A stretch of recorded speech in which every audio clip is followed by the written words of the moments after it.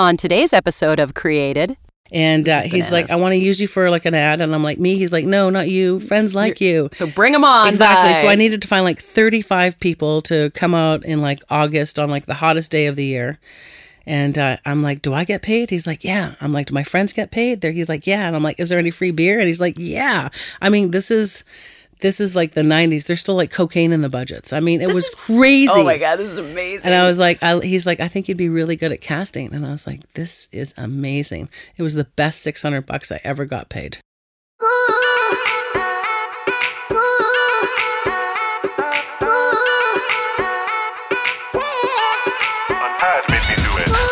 Welcome to Created, the Advertising and Design Club of Canada podcast that uncovers how some of the best campaigns get made. Theme music and recording studio care of Grayson Music. And I'm Loranda Martin-Evans, founder of Fellow Human Creative. On today's episode, we're talking to Shasta Lutz, casting director and owner at Jigsaw Casting.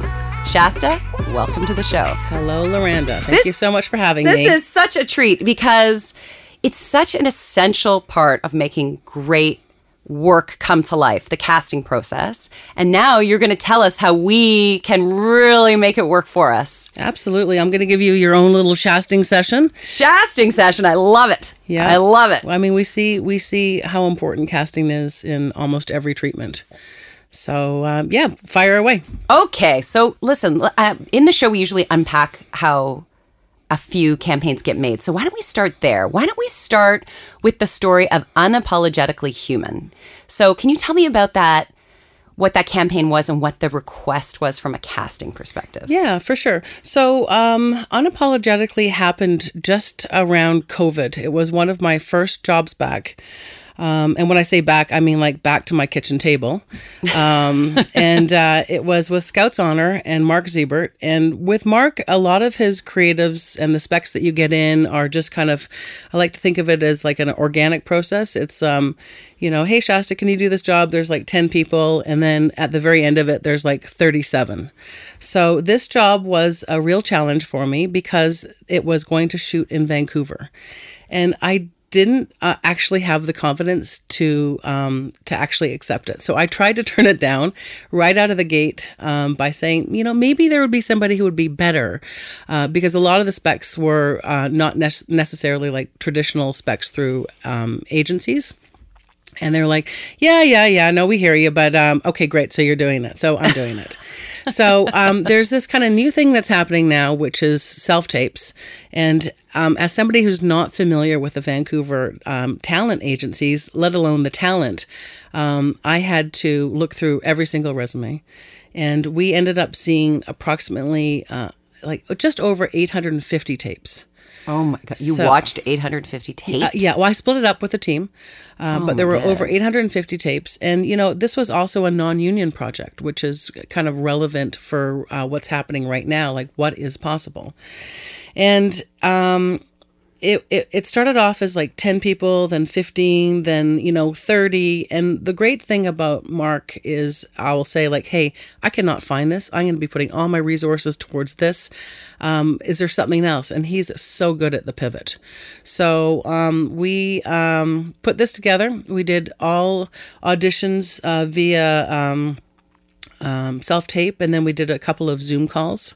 And of course, a lot of actors weren't used to doing Zoom. So there was like these like Dexter kill rooms or people auditioning in their basement with like pink insulation and black pipe. And but funny enough is that we only did a few actual recalls. Almost everything was booked off of tape. Really? Yep. And that was to save money and time because so many resources had gone into the actual casting, which is, you should get Mark in here because I don't know how he did it or sold that through. But so Mark has a great relationship with you. He must do all his casting through you on the Canadian side, right? Yeah. I mean, Mark is really one of the a handful of directors that will actually turn to me or text me or sidebar and say, "What do you think?" You would think that happens more often, but he is really a collaborator, and he'll be like, "Hey, what do you think?" And it really inspires you. It makes you feel like you're a valued partner. And so I really love that. There was actually an issue, a political issue with one of the casting specs. And I had no issue to call and say, hey, I think that this is not politically correct. I think we're going to get a little bit of blowback. And I think that it has to do with being comfortable of who I am, because in my earlier years, I just wouldn't have said anything. And, when you look at nightmares like Pepsi or something, this could have been a serious nightmare, and we just nipped it in the bud. And it was like, thank you so much for bringing that to my attention. And yeah. So was it an issue with the script itself or with the casting spec? It was a casting spec. Okay. Yeah, it was a casting spec. And I don't want to lay it all out, but it was just something that was, maybe not a lot of people had given it a lot of thought. And when I saw it, I said, something's weird here. I'm going to take it to somebody who's got more knowledge than I do. And they're like, yeah, no, you don't want to come out of the gate with that.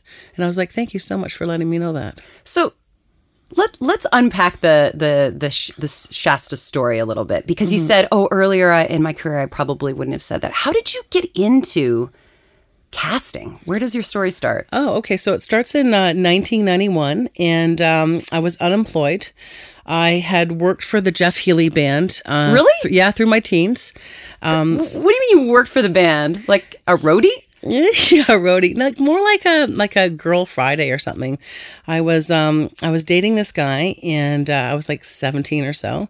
And what? I was dating this guy, and he's like, okay, I'm going to go to work or school and let yourself out. And so I'm like, okay, cool. So I'm downstairs making some coffee or something to eat, and this kind of half naked guy comes down, and I'm like, wow, this guy is really hungover. And I was like, hey man, how's it going? He's like, hey. I'm like, you want some coffee? He's like, yeah, sure. I'm Shasta. Who are you? He's like, oh, I'm Jeff. Hey, how's it going?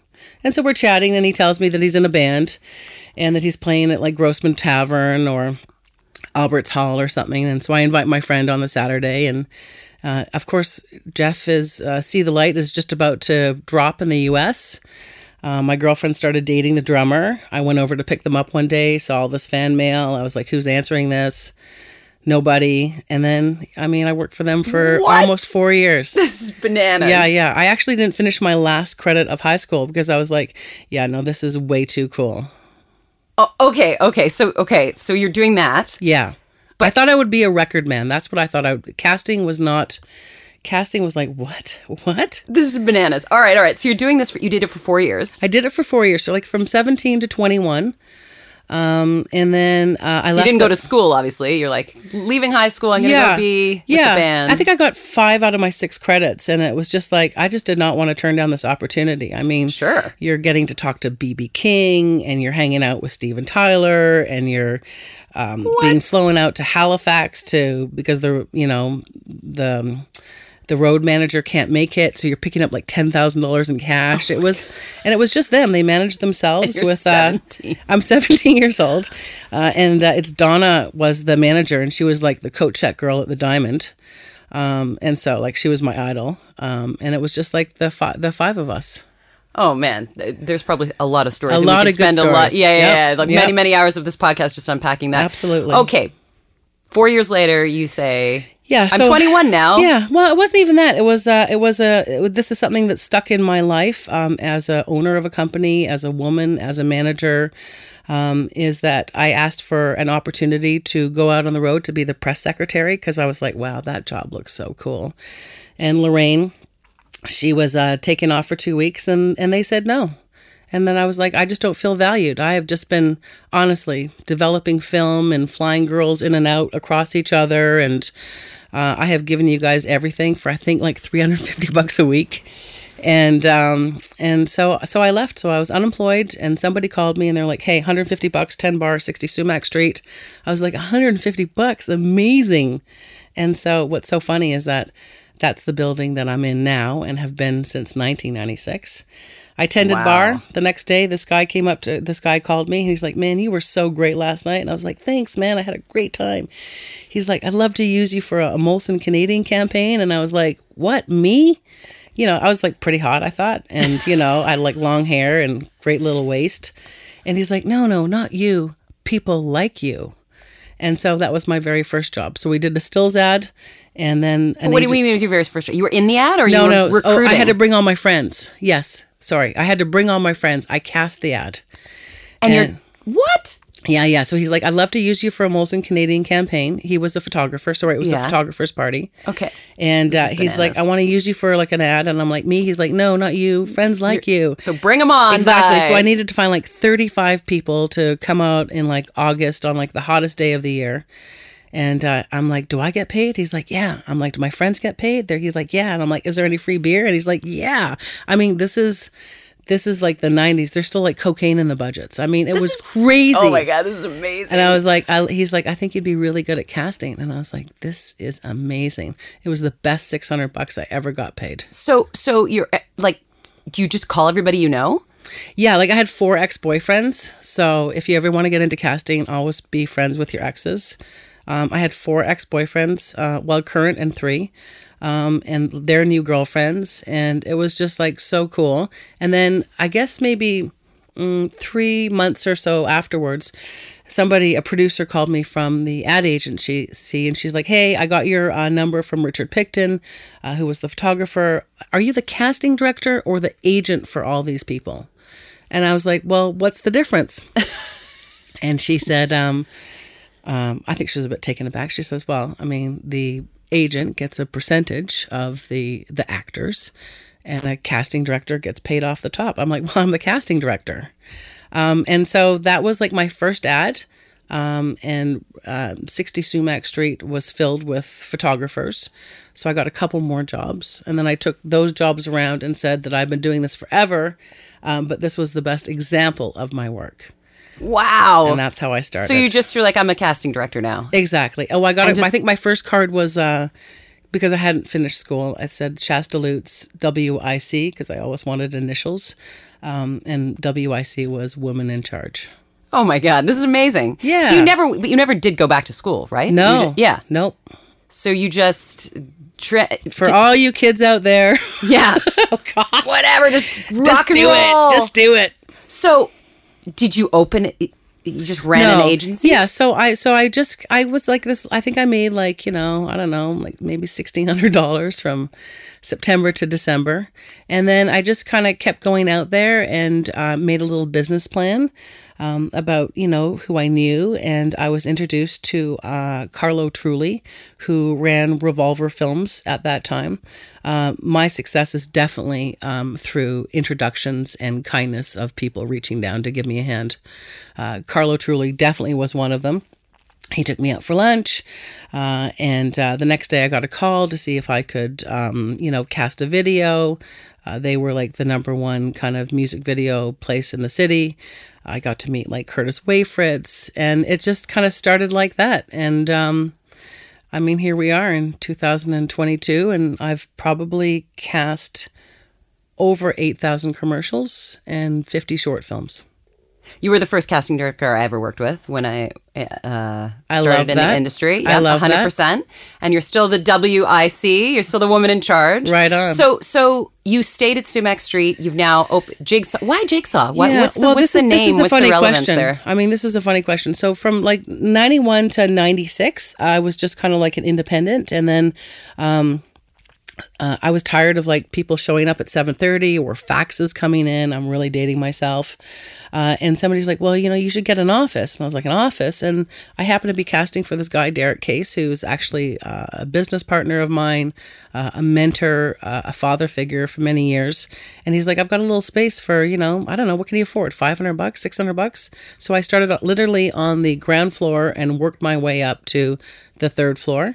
And I moved in 96, and I never left. Oh man, this is so cool. Thank you. And so now let's fast forward to this casting, looking at 800 casting tapes. Yeah. You said you have a whole team now who helps you do that. So what is Jigsaw today? So what does your team look like? Jigsaw has one of my my left-hand gal, Diana Ricci, who I said to her the other day, I'm like, girl, is it like 15 years? And she's like, it is 16. So she is she's me. She's also the person I turn to and say, can we take this on? Or I say to my clients, I don't know, let me ask the boss. Diana is my casting associate, and she's also kind of like my production manager. So she's full-time. I've got 2 wonderful new coordinators. I've got Trevor, who's been with me for 11 or 12 years now, maybe more. I met him at a spy party. We were smoking a joint, and I was like, man, what do you mean you run camera? Do you want to run camera for me? And so he never left. Oh, man. And I've got a series of really great freelance people. And I'm really proud to say that I think that I'm the only casting director in the city that has salaried positions with full 100% benefits. Wow. That was important to me because I didn't have that when I worked for the Healy's. And how does the process work with, let's talk about it on the other side, like the acting side. You talked about casting 800 people and they wanted non-union. Can you help explain like what's union, what's non-union, and then how do you even go about finding talent? Yeah. So there's so union talent are people that are like, I want to do this. I want to do this for a career. And, you stay non-union for as long as you can. A casting director will always say, stay non-union. But if somebody would be say like, well, what would a friend say or an agent? It would be to turn a union as quick as you can. Because you get, benefits and you get minimum wages. And, my job is to find people. And we have been tasked with finding an Asian albino amputee girl swimmer. Is that really a crazy? Wow. Just crazy people with old hands with arthritis.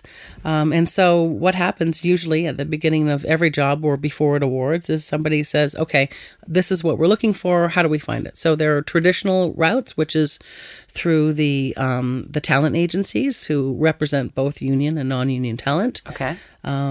One of the things as a casting director, certainly when you're casting, is the creatives are seeing a lot of people, and so they get bored. They don't want, in the old days it used to be, it's true.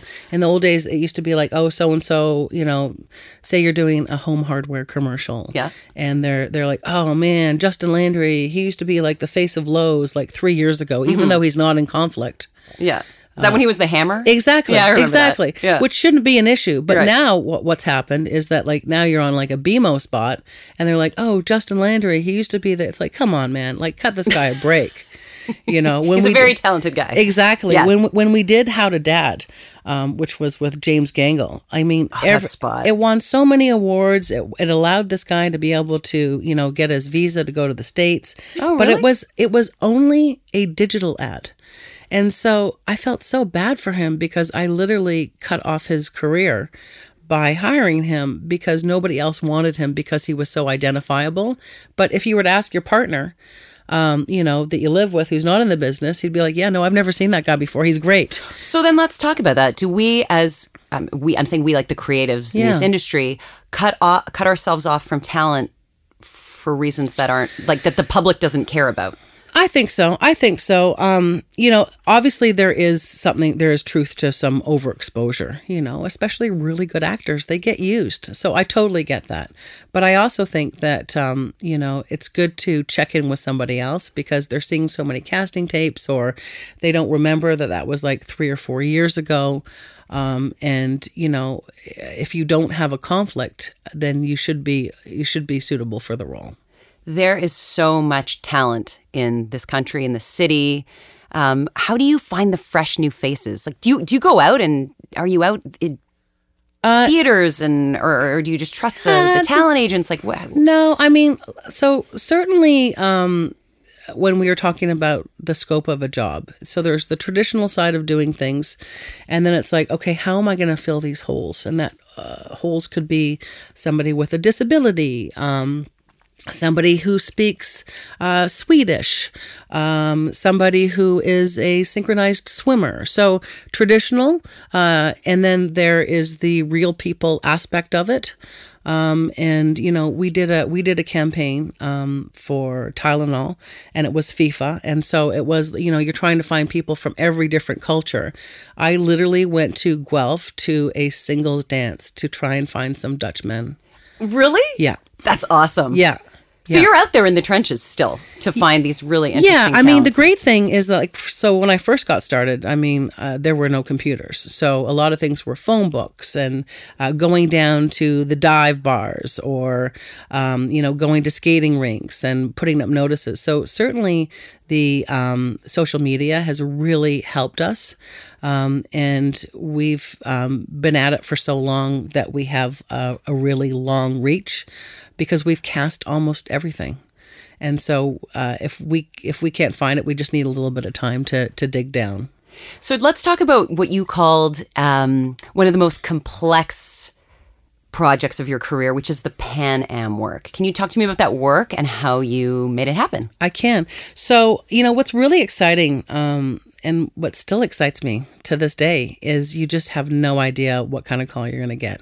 And so you're just sitting there and, an email comes in. Hey, it's Lexi from Untitled. I've got this job for Phil that we're quoting, Phil Brown. It's for Pan Am Games. Have a little look, call me and let me know what you think. And you open this up and you're like, what? Oh my God. Oh my God. Oh my God. And it was filled with, there was two parts to this. There were two spots. There was like an athletic spot that had gymnasts and baseball players and martial artists and kayakers and canoers and horse jumpers and fencing. And then there was a second part of it, which was supposed to be fans from around the world. Okay. And it was like an 8 or 10 day shoot. And I would say that this is probably the biggest career in my life. The biggest campaign in my life. We booked close to 300 people. Oh, man. And which means you had to see thousands to get down to 300. Oh, for sure. Oh, yeah. And it was so exciting because, they would be like, oh, and we also need we also need to do something for the Paralympics. So can you also find us, please, some, wheelchair racers and Blade Runners. And you're just like, oh, man, it's going. I had a really big team. And I spoke with Trudy Turner, who was my line producer, maybe about a week ago, and we were reminiscing a little bit. And this job, like so much of casting is not finding people, it's convincing people to do it. Okay. So, like, for instance, Phil, who likes to do a little bit of his own kind of, going into, like, say, Kensington Market to see what he can dig up. Mm-hmm. He would, like, send me this kind of blurry photo. He's like, hey, man, sorry, afterthought, didn't get the name, but I think this person would be great for the couch scene. And I'm like, Phil, can you give me anything else? Yeah. He's like, yeah, they sold these kind of, like, bean patties. And I'm like, okay. So, but that's exciting. Yeah. It's so exciting. And you get to meet, sometimes people are like, oh, what's casting like? Do you get to meet a whole bunch of famous people? And it's like, I met so many inspiring athletes. And we're dealing with managers, and we're dealing with real people, and we're dealing with actors. And somebody's like, Adam Van Couverton's on the phone. Apparently, his agents turned you down, but he's really interested. And I'm like, tell him it's too late. It was like super exciting. And then on the other side of it was the fact that Barb Gibson, who was our agency producer, she had the hardest job because she had 3 levels of government to go through. She had the job, Pan Am, which was a government job, and then provincial and federal. So it was it was a monster, and I will say that it is. I'm super proud of what we accomplished. What do you think are what are the hurdles you deal with on a daily basis? Like what stops the process from flowing? I think one of the biggest issues is like sometimes I'm like, listen, we're good, but we're not miracle workers. So, in the old days we used to have time and money, and then we had time or money. Yeah. And now we don't have time or money. Right. So, I would say that, time is probably our biggest thing. It is a quick speed to market these days. It is a very... It is. Yeah, we're shooting next week. Cast these 100 people, please. Yeah. And so much of what I do is, is not just the casting side of it, but it's the managing of expectations. We turn stuff down And this could be the stupidest or best business, idea. We're just so afraid of screwing something up. And so if we can't give 110%, then we'd rather turn it down than be fired off of a job, because that has happened. I have taken on too much, wanting to please, or, needing the money or whatever. So I learned, luckily, pretty early. I think that you'll get more respect to turn something down if you can't give everything, because once you actually accept the job, they forget that, you're busy, or you can't attend that recall, or you've changed the date to accommodate something. So, I would say that hurdles would be time and then money. How can creatives be better partners in the casting process? Okay, time to submit the casting spec, says my producer. Yeah. What do you like to see in a casting spec? Well, first of all, things have changed so much since Black Lives Matter and George Floyd. It's probably the best thing that ever happened. I received just a typical kind of casting that I had just seen a million times before and never questioned. And I posted on my Facebook, I'm like, guys, do we have this wrong? I'm hearing Black Lives Matter, not African Canadian Lives Matter or African American Lives Matter. So in casting, they would say Caucasian or African American. And so I put this out on Facebook, and it's in 10 minutes, there was 252 comments. Wow. And some of them were mean. Some of them were people looking at my site, just saying I only had a Mexican guy and an Asian girl working there. And then others were saying that I should be paying for people's opinion. And then other ones, I think, saw that I was really trying to ask a question. Mm-hmm. And the one comment that stands out to me was, "Thank you for asking. Every time I saw this spec, it made me cringe." Really? Yeah. So things have really changed in the last couple of years. So what can somebody do? Just give us time to figure out the proper terms and terminology, for sure. Things have changed a lot in 2 years in terms of what is front of mind for a lot of clients is BIPOC. Mm-hmm. And I would also say that we are missing the I in BIPOC.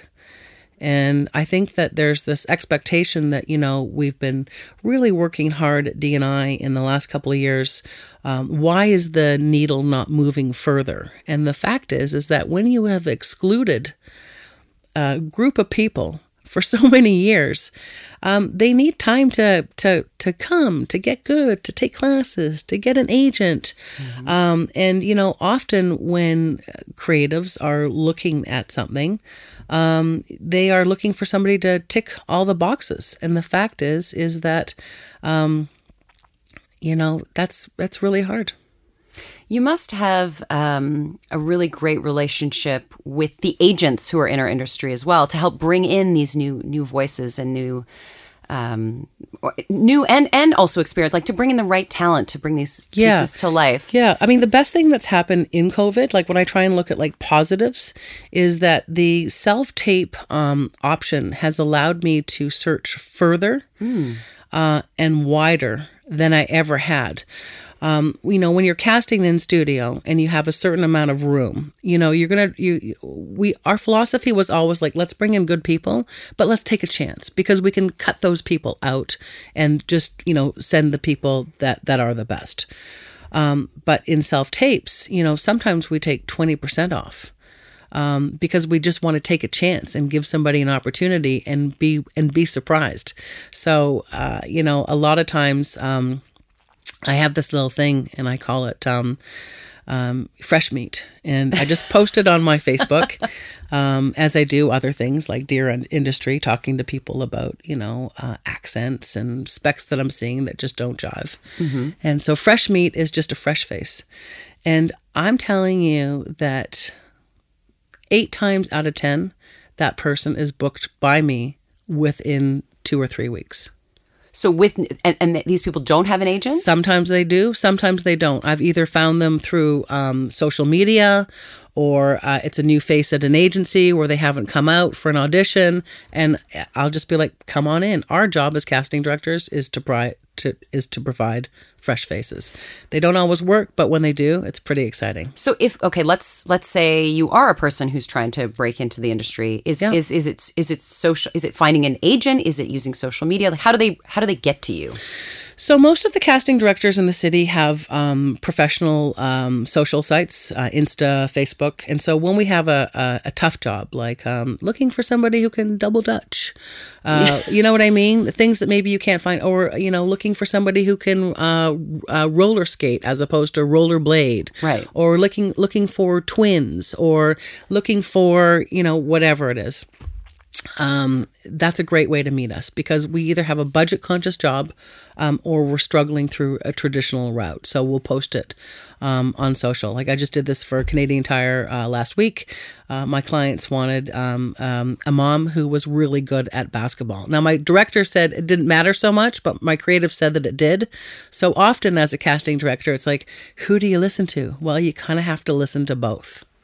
You have another Canadian Tire story that you were going to share. Speaking I of do. Canadian Tire. I do. Oh, nice lead-in.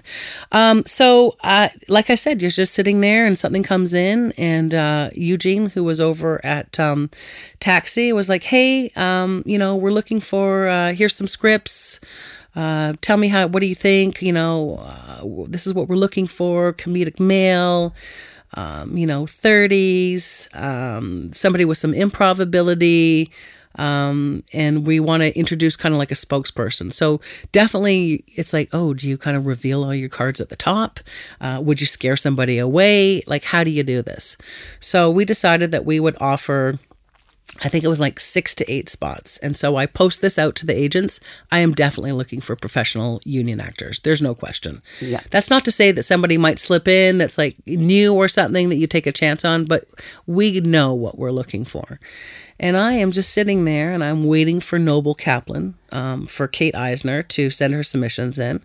And Kate, who retired when COVID hit, is one of the most incredible, passionate agents ever, who was the biggest pain in my ass. I got to tell you, I mean, she was really difficult, but she was so knowledgeable. And, for all of the things that drove me crazy about her, she gave everything. If I was an actor, I'd want her to represent me. And she's not submitting. In fact, she's not going to submit on my job. And I'm like, what's the problem? And she's like, did you see the last Canadian Tire spots? She's like, the writing was terrible. There's like, nobody likes these two. I don't want any of my talent to be wrapped up in there. Oh, like the old stuff. The old spots with Ted and Gloria. Right. Like the couple, and apparently Ted was getting some death threats and stuff. What, really? Yeah. Like for some reason, this was not a couple that was liked, especially him. And there was, I mean, if Reddit would have been around then, it would have just been on fire. Yeah. Okay, so Kate's protecting her people. Exactly. She's saying, no thanks. Yeah. And I'm like, hey, have you read the scripts? Yeah. And she's like, don't even have to. And I was like, you know what, Kate, I've known you for a long time. I am asking you to read the scripts. In fact, I would really like you to submit these people, including Paul Constable, who was a Second City guy. He's like top tier. I think it'd be amazing. And she's like, no, like, what if he gets it? Like, he'll never be able to do anything else. And I'm like, exactly. Yeah. Exactly. Yeah. Paul Constable is now the highest paid Canadian actor in Canada. And it's been a successful run. It's been 10 years? I'd say it's been at least 10 years. Yeah. Yeah, I'd say it's been at least 10 years. And I mean, wow, how great is that? So he's able to do some voice stuff, some movie stuff. I believe he's a real estate agent. And we do laugh about that, that she didn't submit and that he got it. I'm like, I told you so. I mean, sometimes you just know. Sometimes you just know who's going to be great. You have a clear passion for people and finding talent, and you're so naturally good at going back to casting for that Molson ad. More people like you. Find your friends. Yeah. You clearly love it and speak so passionately about it and love the industry and where it's going. And it seems like you've really evolved with the times. I've tried to. But you know what I mean? Like you're talking about, union and non-union and finding a more diverse voice to bring. Yeah, I mean, listen, I think projects. as a female casting director, like when I first got into the business, there were two top tier female casting directors, and they're gone now. So I'm pretty much the only female commercial casting director. We call ourselves. I don't even want to tell you because it's bragging. No, I want to hear it. But we're the top WIC. three. Well, we're the top three casting directors. Yeah, and we're actually very tight. We talk a lot, especially That's with great. what's happening when we're going back. We try and be united. And so, where was I going with this? Oh, just that you've evolved so much. Yeah. So when I first started, and then you're finding your voice as a woman, you would see these specs and it would be like 10 construction workers for Tim Hortons, like all males. Yeah. And I would be like hoping that I could be heard by like, come on, man. There's always like that cute girl with like the flag. Yeah. And like, maybe can we just have like one woman foreman or something? And, most times it would be like, oh, we didn't really even think about that. Yeah, sure. Why not? Or, cool. you're, again, it's the president is a male, often a white male. And you're like, can a woman be a president? Yeah. I guess it could be either or. Yeah, I guess it could be. And so I really am proud of, pushing things forward. And do you think that now that there's more women in the creative side of the industry, like certainly from when I started to now, there's a much more diversity within the creative department, for example, not just women, but BIPOC and more voices at the table. Have you seen that inform casting specs? I can tell you that I was on a job the other day and we're working on a creative and, there's a role that we're casting that we worry about may be offensive from a different time. And the creative team and the directors, with me just nodding, thinking like, you guys are the effing bomb. They're like, you know what? This is the best actor. This person should get the job. But let's float this around to people of color and make sure that this is not offensive. Because it was generally a very white room. Mm-hmm. And so I think that's really good. The thing is, I was speaking to my casting friend the other day, and the agency in the U.S. was coming up, and they were demanding that there be a certain number of BIPOC performers on set, which is, that is amazing. Mm-hmm. Like, let's get that straight. But it's also hard, because they might be somewhere else, or they haven't had the opportunity, or where do you find a DOP that's available? It's something, even though it's kind of uncomfortable to talk about, these are we're working towards this. And the exec said, listen, we can certainly accommodate your 70% D&I request as long as that's what we're seeing of the people that get off the plane. And the fact is that 16 out of the 17 people at the agency were white. And dudes? Yeah, probably. Yeah. Probably. Yeah. So it's so amazing. Like, I work with some amazing people, male, female. It's great to see women in positions of power. I just worked with my second set of female directors, sports car. They were just so amazing. And so I'd say that it's definitely moving in the right direction, but I think that we need to keep trying harder. You mentioned money and budget, that there used to be like millions of dollars for one TV spot, right? Like, yeah. How has that changed because do you cast now for social media too? And the budgets are, they're small because they're spread across so many different touch points. Yeah. Listen, I think I'm pretty lucky. Like, we have, one time somebody said to me, when I was like, what do people think about me? Because this has always been something, that we think about, like, because you want to be liked. And I don't know when I came to it, but I realized that not everybody is going to like you. And then I just think to myself, like, fuck them. I'm a nice person that works really hard. And it's okay for not everybody not to like me. And I can't even remember where I was going with that. Well, but I find that hard to believe. You're so likable, and I want to hear all your stories from the band days. Oh, and, yeah, for and sure. like, you have the most amazing stories. But just like, when you started off, you were casting big beer commercials with $1 million budgets, and now it's like, can you do this TikTok dance? You know what? The thing is that sometimes it's really ridiculous. and I also want to say that there's always a way to do it. Like sometimes the budgets are like, hey, we need all of this. And I'm like, well, why don't we just do like an attended one-shot casting? You know, instead of like a casting and a recall, because then we can save that recall money. Oh, okay. So sorry. So can you explain that? It's like...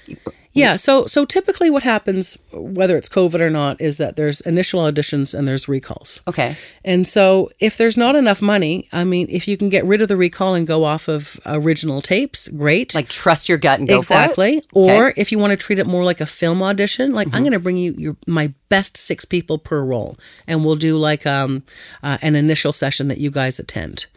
So that's a way to cut out, say, recalls.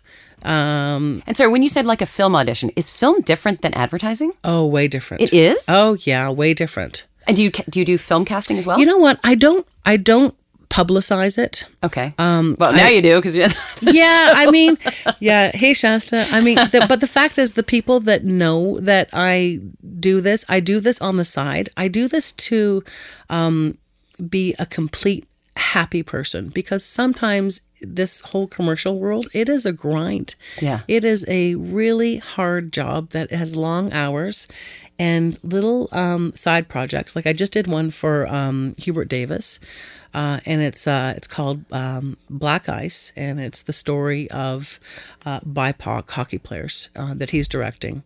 And he needed to find in some hockey players of when they went through this racist time. So there was like 4 or 5 heroes, and I had to like match them up, and I couldn't find them. I didn't have great money. I had like $400 a person, which is not great money in COVID. And I couldn't find them, and it had to be non-union, and I couldn't find them through the agency. So I did a social media thing. Yeah. And I'm like, hey, are you cool to have some fresh talent? And he's like, yeah, absolutely, which is what I love about him. And so this to me is like to be able to work, with an Oscar-nominated director who I know you've interviewed. Yeah, he's like, amazing. And you feel like a little tiny supermodel around him, right? Like, I just want to, if there's a way to be around him, and to also work on a project. We've done, I think, 3 films together. We did Aruba. And I've done this with other people as well, but I just do it as like a tiny little, I would say it's a side hustle, but it's not really a hustle because I don't really get paid for it. I do it for just discount down. So what's the difference between casting for film and casting for commercials? And are we doing it wrong on the commercial side? No. I mean, certainly, first of all, I feel like there's a bit of a difference between American and Canadian clients. I think American clients, like their philosophy is I want to see everybody, even if they suck, to show that you like looked under every rock. Okay. And I feel like Canadian creatives, they don't want to be carpet bomb casting. They want you to look through stuff. They want you to bring the best people that we can afford. And that's an approach that I'm in line with. Yeah. Anybody can just bring in 1,000 people and maybe they'll find somebody. I mean, they probably will. Like as a creative person, I don't have time to, I value your expertise. Yeah. Like who do you think brings this piece of creative to life? Exactly. So certainly, there are some jobs that are even just time-wise, like, okay, how are we going to get through all this? How are we going to recall all this? Well, maybe let's only recall our hero roles. Oh, that's a good idea. Yeah. And so, yeah, it's every job is different, and it just deserves a little bit of, alignment at the very top of it. Well, Shasta, this has been an amazing conversation, and I feel like I want to sit on a patio with you and hear all the stories, because there's so many. Yeah. Can you leave us with one, like, just great story that if we were on a patio having a pitcher of beer, like, that you would share with me? I can share with you the commitment of the actors that are in this great city of ours. Okay, I love it. I'm doing like a fisherman friend kind of campaign, and the one of the specs are 2 guys sword fighting. So obviously we can't have them sword fighting in the casting room, right? Because they're going to kill each other. So like dollar store plastic sword. Well, exactly. Is that what it is? Yeah, exactly. My kids have. Yeah. So I go to like the local dollar store, and again, I am looking for guys that are like do have some kind of, whether they've got stunt ability or they've got some choreography or they've got something like that. And they don't need specific sword play. Exactly. Okay. And so much of this is I'm looking fencing, for that's the word I was beasts. thinking. Yeah, I'm looking for beasts. These are actually swords, not fencing. Okay. And okay. Yeah, so I go to like Dollarama and I pick up some kid swords from like, I don't know, probably China for like $1.99. Yeah. I'm and into the swords. they are like doing some fake swording in the room. And, you know, the sword, the fake plastic sword is two pieces that come together, and it has this little razor thin plastic part that the actor gets cut, and he gets cut on his thumb. Well, actually, it's even more than that. These are for children. What are these? Yeah. No, this is like this public service announcement. Don't buy your kids. I was like, oh my God, thank God this is not a union job. Oh my God. And all of a sudden, like this guy is bleeding, and I'm like, okay, stop, cut. And I'm like, man, how are you? How are you? He's like, yeah, no, I'm definitely cut.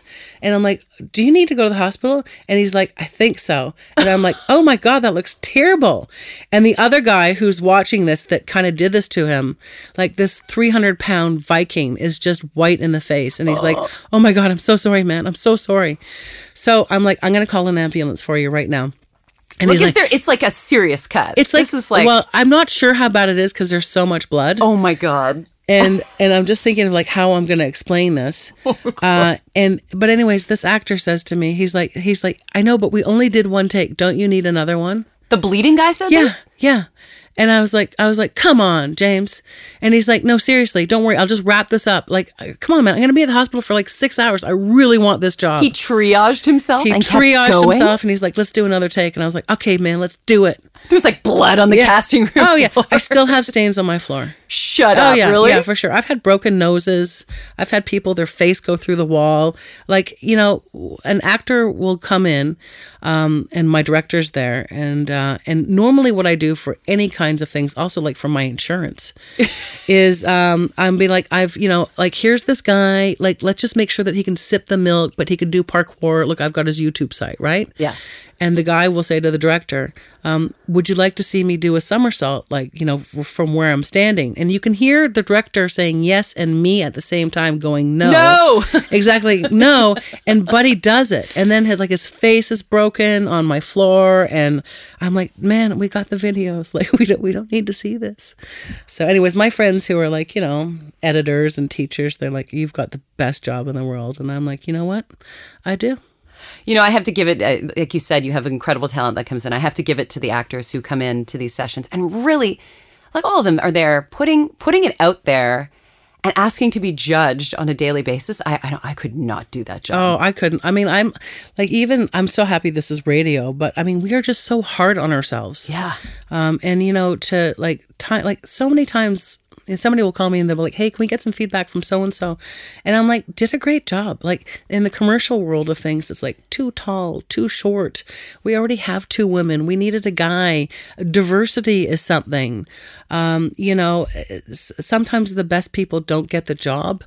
But it's not because they're not great. It's just like, oh, reading a little too young, you know? Yeah. So it's like, oh, we already had a blonde girl, or, you know, it's just, it's so tough. And I've got so much respect for them, especially the comedians, how they come in and they elevate these scripts and they just make me look so good. And sometimes it's the client, by the way. Sometimes we as creatives love the talent and really know they're going to bring this, but it still has to go up the line. Oh, yeah. Oh, for sure. I mean, listen, when I was telling you about going to Guelph to that Dutch dating thing, this was with one of my favorite producers. He had just joined JWT as the head of broadcast. And I'm working with the Plorians, who I think are just incredible geniuses. We just passed 100 jobs together. Wow. Which is, I think, a huge achievement. That's amazing. That I haven't been fired, you know. Also that you kept record. That I do. Like, this is... I do, because they also are like, you know that guy that we used for Candy Crush? I'm like, in 2016? Yep, let me get him. You know? What? You keep all of that on file? I do for directors that work regularly and like to go back. Absolutely. That's amazing. Oh, you have to. You have to. That's amazing. And then I could be like, they're still non-union. Sorry, they're union.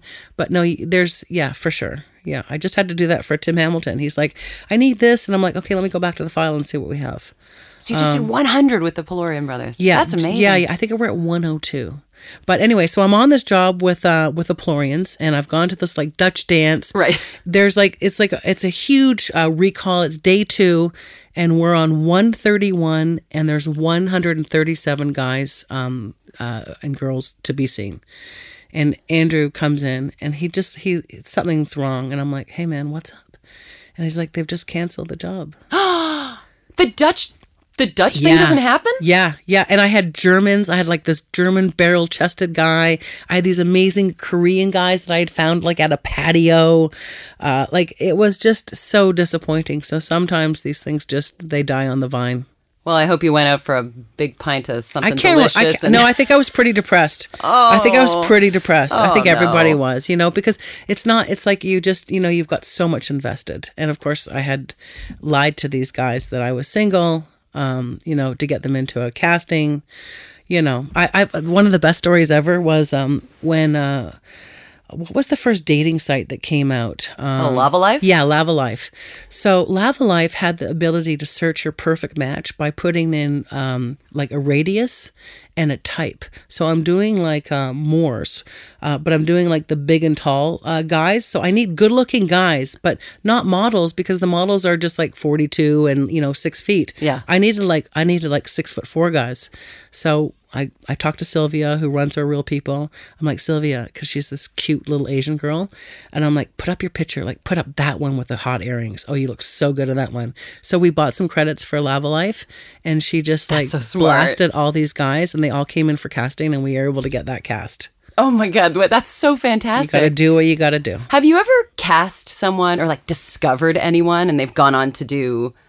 Hollywood. Yeah, like I was thinking about that on my way down. Like I don't have any like Keanu kind of stories. Yeah. I mean, we've definitely seen Malin Ackerman, who was on Billions, in the room. I'm pretty sure Hayden Christensen probably came by. Oh, that's so cool. But, it's not those people that will stay with me when I'm sitting there at 90 and looking at my reel.